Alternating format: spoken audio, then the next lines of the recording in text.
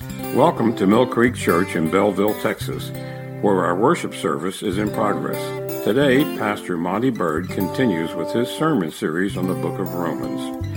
And now, Pastor Bird. Join me in prayer, please. Father, we just thank you for your truth. We thank you that you do provide us comfort and you provide us peace, and your hand is on us as believers. I just pray, Lord, as we continue to study in Romans, that you would open up our hearts and minds to this truth that you've given us, that we have so readily available. This truth that you've taken away the veil from our eyes so we might truly understand. This truth that you've given us, the Holy Spirit, so that we can have clarity in our life. In Jesus' name, amen. Well, turn with me, if you will, to the 11th chapter of Romans as we continue on with our study this morning. And if you remember where I left off as we started Romans chapter 11 last week, that Paul is continuing to deal with the Hebrews, their covenant promises with God in their rejection of Christ. And if you recall from last week, Paul mentions 4 reasons that support this idea of a remnant of Hebrews. Not only was there a remnant in the Old Testament that believed in Christ in a saving belief, but there's also been a remnant as we continued on not only in the New Testament, but also in this present day. So the 4 reasons that he gave quickly is that, first of all, he said, I'm a Jew and I've been saved. So he gave his personal testimony that he is part of that remnant who believes in the Lord Jesus Christ as his Lord and Savior. Secondly, he gave a theological reason, because in Romans 11:2 it says, God has not cast away his people whom he foreknew. And as we believe in the predestination of the believer, that we believe in total grace, that we don't choose Christ, but Christ chooses us, we also see here where Paul says that he's not forsaking, he's not giving up on the covenant promises, because he foreknew the remnant that would believe in him. The third reason was a biblical reason. And that was given in the example of Elijah in the Old Testament. And if you remember the story of Elijah, after he calls down fire from heaven that consumes the sacrifice and proves that Jehovah God is the true God, Elijah all of a sudden fears for his life. And he flees. And God tells Elijah, there's 7,000 people who believe. I've reserved 7,000. And, well, what is that? It's a remnant. Out of all the Hebrew people, it's Elijah, and it's the remnant. And so you have a biblical reason of why there's a remnant of Hebrews. Fourthly, he gave a living reason.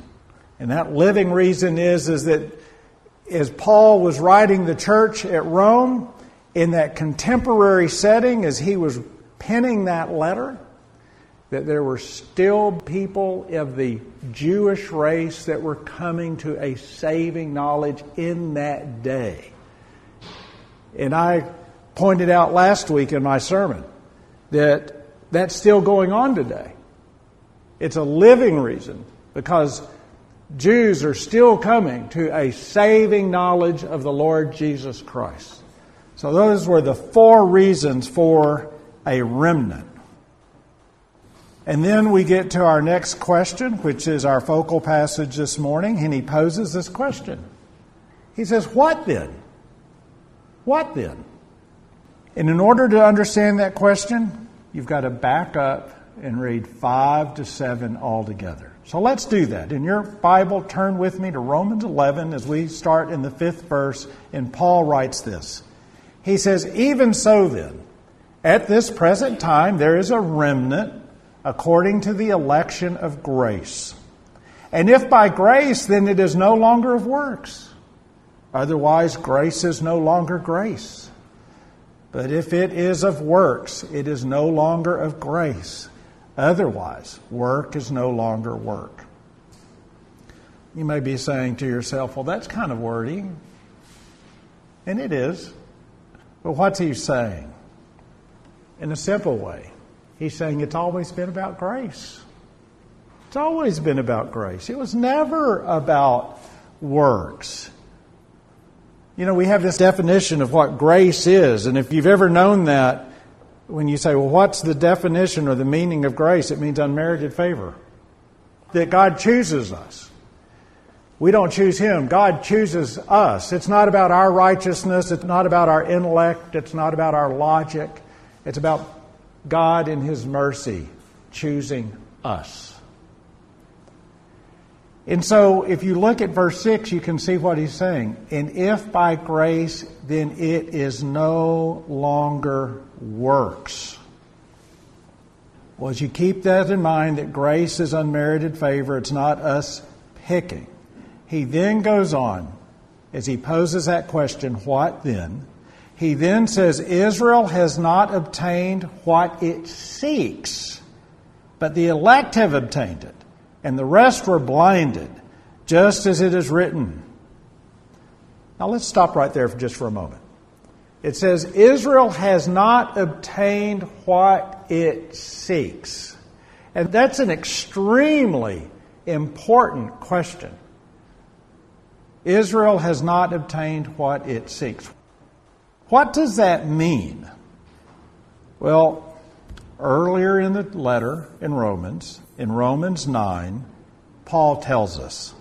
Romans 9, verse 30, he says, what shall we say then? That Gentiles who do not pursue righteousness have attained to righteousness, even the righteousness of faith. But Israel. Okay, so now he's going to tell us. But Israel, pursuing the law of righteousness, has not attained to the law of righteousness. Why? Because they did not seek it by faith, but as it were by the works of the law. For they stumbled at that stumbling stone. In other words, they were pursuing righteousness. They were pursuing righteousness, but they didn't obtain it. They did not obtain it because they were pursuing it through the law. So when you think about what I just read in Romans 9, and then you go back to our focal passage and it says, and if by grace then it is no longer of works, makes sense, doesn't it? Because the Hebrews were trying to pursue righteousness by works. You can't pick righteousness. You can't pick righteousness. In fact, the Bible says there's none righteous, right? Paul already wrote that earlier in Romans. There's none that are righteous, no, not one. The natural man cannot pick righteousness. God picks us and He makes us righteous. The natural man, the Bible says, is at enmity at God. In other words, it means that man is at odds with God. We don't like God. We're in darkness. We love our sin. It's only through grace does one find righteousness. Now, I want to stop here for a moment, and I want to make this statement because I think it's very important as we go through these verses that we have a clear biblical understanding of what's going on here. Because a lot of people look at verses like this, and when you get to righteousness, unfortunately, in our time of cheap grace, that this idea that God is the enabler of your sin, that you can go down and get your ticket to heaven and then you can go do whatever you want and God really doesn't care if you get righteous or not, right? There's a lot of people that believe that, unfortunately. It's not true, but a lot of people believe that. So what does Paul mean by righteousness? What does that mean? In this context, I think it's extremely important that we understand this. Paul is referring to that moment in time when you meet the Lord that you find yourself acceptable before God.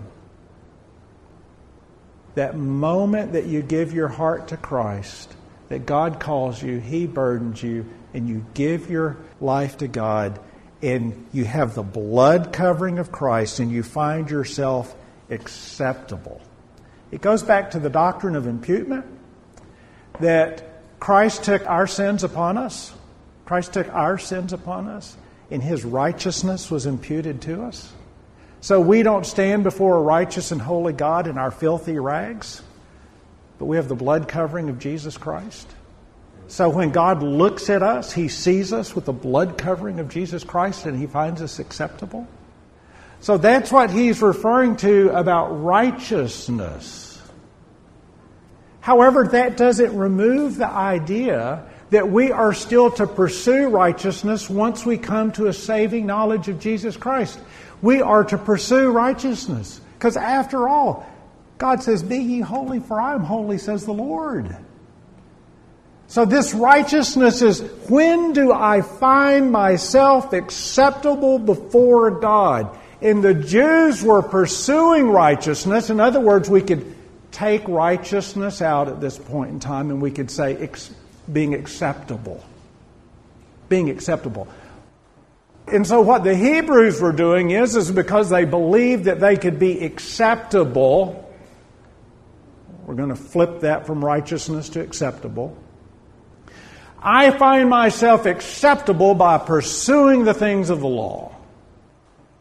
And they couldn't. Because God's always about grace. And in His grace, He gives us righteousness through the blood covering of the cross in Jesus Christ. So that leads us to this next point. Why did they not pursue righteousness that leads to salvation? Why didn't they pursue acceptance through grace? Well, he tells us in our focal passage in Romans 11:8-9. It says, God has given them a spirit of stupor, eyes that they should not see, and ears that they should not hear, to this very day. And David says, let their table become a snare and a trap, a stumbling block, and a recompense to them. Let their eyes be darkened so that they do not see, and bow down their back always. Now let me make a few comments on these verses because they're very important. First, let me point out that the Jews did not pursue a righteousness or an acceptance of God because their eyes were blinded. And in fact, if you look at Deuteronomy 29, verse 2, and it reads, Now Moses called all Israel and said to them, You have seen all that the Lord did before your eyes in the land of Egypt, to Pharaoh and to all his servants and to all his land. The great trials which your eyes have seen, the signs and those great wonders, yet the Lord has not given you a heart to perceive, and eyes to see, and ears to hear, to this very day. Now, I've always said that I hope there's replay when we get to heaven. Because when we get to heaven, one of the things that I'd love to see is I'd love to see the Exodus. And not with Charlton Heston. I'd love to see it. I'd love to see the Red Sea cross. I'd love to see all of the wonders. I'd love to see all of the wonders that were performed through Moses. I'd love to see that. The Hebrews saw it. The Hebrews saw it. And so what Moses is saying is, you've seen all of these things. You've seen all of those, but then look at what he says. Yet the Lord has not given you a heart to perceive and eyes to see and ears to hear to this very day. Doesn't that mean for one to believe someone must have grace? Doesn't that mean that? That when you found yourself being burdened with your sins and deciding that you needed Jesus Christ, the burden itself was a gift of God. That's what the Bible says. Our faith is a gift. Our faith is grace. It wasn't that we were sitting there and decided, oh, gee, I need Jesus. You are moved by the Holy Spirit, by the conviction of the Holy Spirit. And you see that here. God did not give them a heart to perceive and eyes to see and ears to hear. He didn't give that to them. That's grace. That's grace. You also saw it in the days of Jesus' earthly ministry. Turn with me, if you will, to Mark chapter 8. Mark chapter 8, verse 11. Then the Pharisees came out and began to dispute with him. The him is Jesus. Then the Pharisees came out and began to dispute with him, seeking from him a sign from heaven, testing him. But he sighed deeply in his spirit and said, why does this generation seek a sign? Assuredly, I say to you, no sign shall be given to this generation. Whether you want to admit it or not, the only person that dispenses God's grace is Jesus Christ Himself. It's not me, it's not you. And we live in this time in the modern church where we say, well, if we just make things more entertaining, we make more things entertaining. If we look like the world, we went through that period of, I've been doing this for 25 years now. So for 25 years, you've had the modern church movement say, you know what, we just need to look like the world. We need to play songs that sound like the world, and we need to talk like the rest of the world talks, and we need to just dumb down everything. And if we just dumb down everything, then people will accept the Lord Jesus Christ. We've been doing that for 25 years, and what's ended up happening? The membership of the church continues to dwindle and dwindle because the church doesn't stand for anything at all. All we're doing is looking like everybody else. It's God in His grace. And we won't see a change until the church in America starts standing for its truth and saying, I don't care what the rest of the world believes, we're going to stand on the Word of God. And when we stand for the truth, we'll see that God moves among people. A miracle isn't going to cut it. It's only God in His grace that moves the hearts of men. They were blind. It also says that they were in a stupor. What does that mean? It means that there's no sensory perception, right? They can't see. They can't hear. And I was reading these verses. I was thinking about 1 John 1. Turn, if you will, with me to 1 John chapter 1, verses 1 through 4. And I have to admit, in the Gospel according to John, the first chapter is one of my favorite chapters in the Bible. And I have to admit that 1 John chapter 1 is also one of my favorite chapters in the Bible. And I want to give this some context. Because sometimes we read the Bible and we don't sit there and stop to think, well, who wrote this? So this is John. This is the most beloved disciple, right? And so he's penning these words. And so he's penning these words, and he's talking about the Lord Jesus Christ. And in 1 John chapter 1, he goes, that which was from the beginning, which we have heard, which we have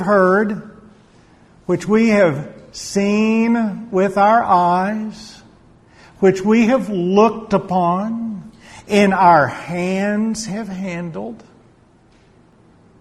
Contrast that with the Hebrews. They were in a stupor. They couldn't see. They couldn't hear. There was no perception of God. And here John says, that which was in the beginning, which we have heard, which we have seen with our eyes, which we have looked upon, which our eyes have handled, concerning what? Concerning the word of life. Who is that? 1 John says, in the beginning was the Word. It's Jesus Christ. He goes, I've seen Him. I've seen Him. I've heard Him. I've touched Him. He goes, the life was manifested, and we have seen and bear witness and declare to you that eternal life which was with the Father was manifested to us. That which we have seen and heard we declare to you, that you also may have fellowship with us. And truly our fellowship is with the Father and with His Son Jesus Christ. And these things we write to you that your joy may be full. The Hebrews were oblivious. But here John says, we've seen Him. We've heard Him. We've touched Him. And we want you to know. And we want you to know because you can have joy. It's the truth. But not only were they oblivious to the truth, they were also hostile to the truth. Let's go back to our focal passage in Romans 11, verse 9. Let their table become a snare and a trap, a stumbling block and a recompense to them. Let their eyes be darkened so that they do not see, and bow down their back always. What does that mean? Well, first of all, let me talk about table. I remember when I used to really get into trouble at home with my dad, especially as I got up older.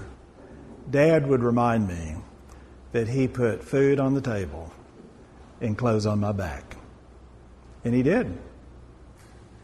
That's the most important thing as we think about our family, is that we take care of our family.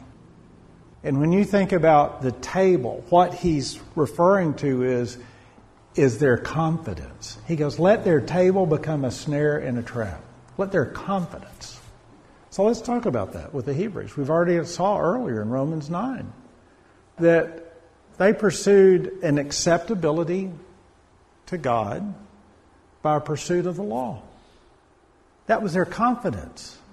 That was their table. So here he says, let their table become a snare and a trap. Was the law a snare and a trap for the Hebrews? By all means. They said, I can do this. It's a matter of self-confidence, isn't it? And isn't that what happens today when people have an acceptability apart from the Lord Jesus Christ? They say, I can do this. I can deem myself acceptable before the Lord. I've used this illustration a million times. If we went door knocking in the neighborhood, and if we ask neighbors that are lost, why would God let you into His heaven? You're going to get a lot of different answers. I've done that before in evangelistic efforts. But the most common one is, well, I haven't killed anybody or I haven't stolen anything. Their confidence is a snare and a trap. Just as the Hebrews, their confidence was a snare and a trap. Second thing, a stumbling block. Reminded me of what Paul penned in 1 Corinthians 1:18. For the message of the cross is foolishness to those who are perishing, but to us who are being saved it is the power of God. For it is written, I will destroy the wisdom of the wise and bring to nothing the understanding of the prudent. Where is the wise? Where is the scribe? Where is the disputer of this age? Has not God made foolish the wisdom of this world? For since, in the wisdom of God, the world through wisdom did not know God, it pleased God through the foolishness of the message preached to those who believe. For Jews request a sign, and Greeks seek after wisdom. But we preach Christ crucified, to the Jews a stumbling block, and to the Greeks foolishness. But to those who are called, both Jews and Greeks, Christ, the power of God and the wisdom of God, because the foolishness of God is wiser than men, and the weakness of God is stronger than men. There he mentioned that word, stumbling block. In other words, they never could get to the point to where they said, I'm not worthy. I'm not acceptable. There's nothing I can do. All I can do is cling to Christ. That comes from grace, doesn't it? That comes from grace. That comes from God. That's not natural, is it? But that's what for those who know the Lord. That's where we found ourselves when we accepted Jesus Christ. We were given a supernatural conviction and a supernatural burden apart from the wisdom of men. It's not natural for men to want the things of God. But praise God, He gave it to us. As I was going through and I was seeing all of the words in these verses that talked about being blinded in their eyes, it made me think of Jesus in the 9th chapter of John about the healing of the blind man. And when you look at how that chapter opens, Jesus passes by and sees someone who's blind. And His disciples in John 9, at the beginning of the chapter, they pose Him this question. They say, "Rabbi, who sinned, this man or his parents, that he was born blind?" That's kind of common, isn't it? We always try to find a reason, right? And here the disciples said, "Whose fault was this?" Jesus answered in 9:3, He said, "Neither this man nor his parents sinned, but that the works of God should be revealed in him. I must work the works of Him who sent me while it is day. The night is coming when no one can work. As long as I am in the world, I am the light of the world." And later on, He heals the blind man. And in verse 25, the blind man says, "Though I was blind, but now I see." That's grace, isn't it? Blind man can't heal himself. "Though I was blind, but now I see." I don't know if you've seen these YouTube videos of people that have been blinded their whole life, physically blinded. And through the power and wonders of modern medicine, they have the camera on this person that has never seen a thing. I remember I was watching one. The mom and dad of the kid is there. They've never seen a sight. All they know is their mom and dad by the sound of their voice. And then they can see. And you see in that instance as they see, and you see as they look at their face of their mom and dad, they just start weeping because they're seeing the face of their parents for the first time. It's incredible. Isn't that how grace works with us? Is that in spite of ourselves, in spite of our sin, in spite of our unworthiness, in spite of the fact that we're totally unacceptable standing before a holy and righteous God, God convicts us and we get grace. And just like the blind man, we can say, "I was blind, but now I see." Join me in prayer, please. Father, we just praise You for the power of Your salvation and the wonder of Your grace. We thank You, Lord, that even though we are unacceptable, that we're unworthy, that we're unredeemable, in Your grace You redeemed us, in Your power You saved us. And we just give You the praise and the glory. I pray, Lord, that if there is someone listening who does not know You, that they might encounter that grace today, that conviction of sin, that conviction that there is a loving God, and that they might turn their life over to You today. I pray, Lord, that we might, as believers, never take this grace for granted. I pray, Lord, that we might express the joy of our salvation. I pray, Lord, that we might be obedient to the Great Commission and that we might proclaim Your grace to a lost and dying world. In Jesus' name, amen.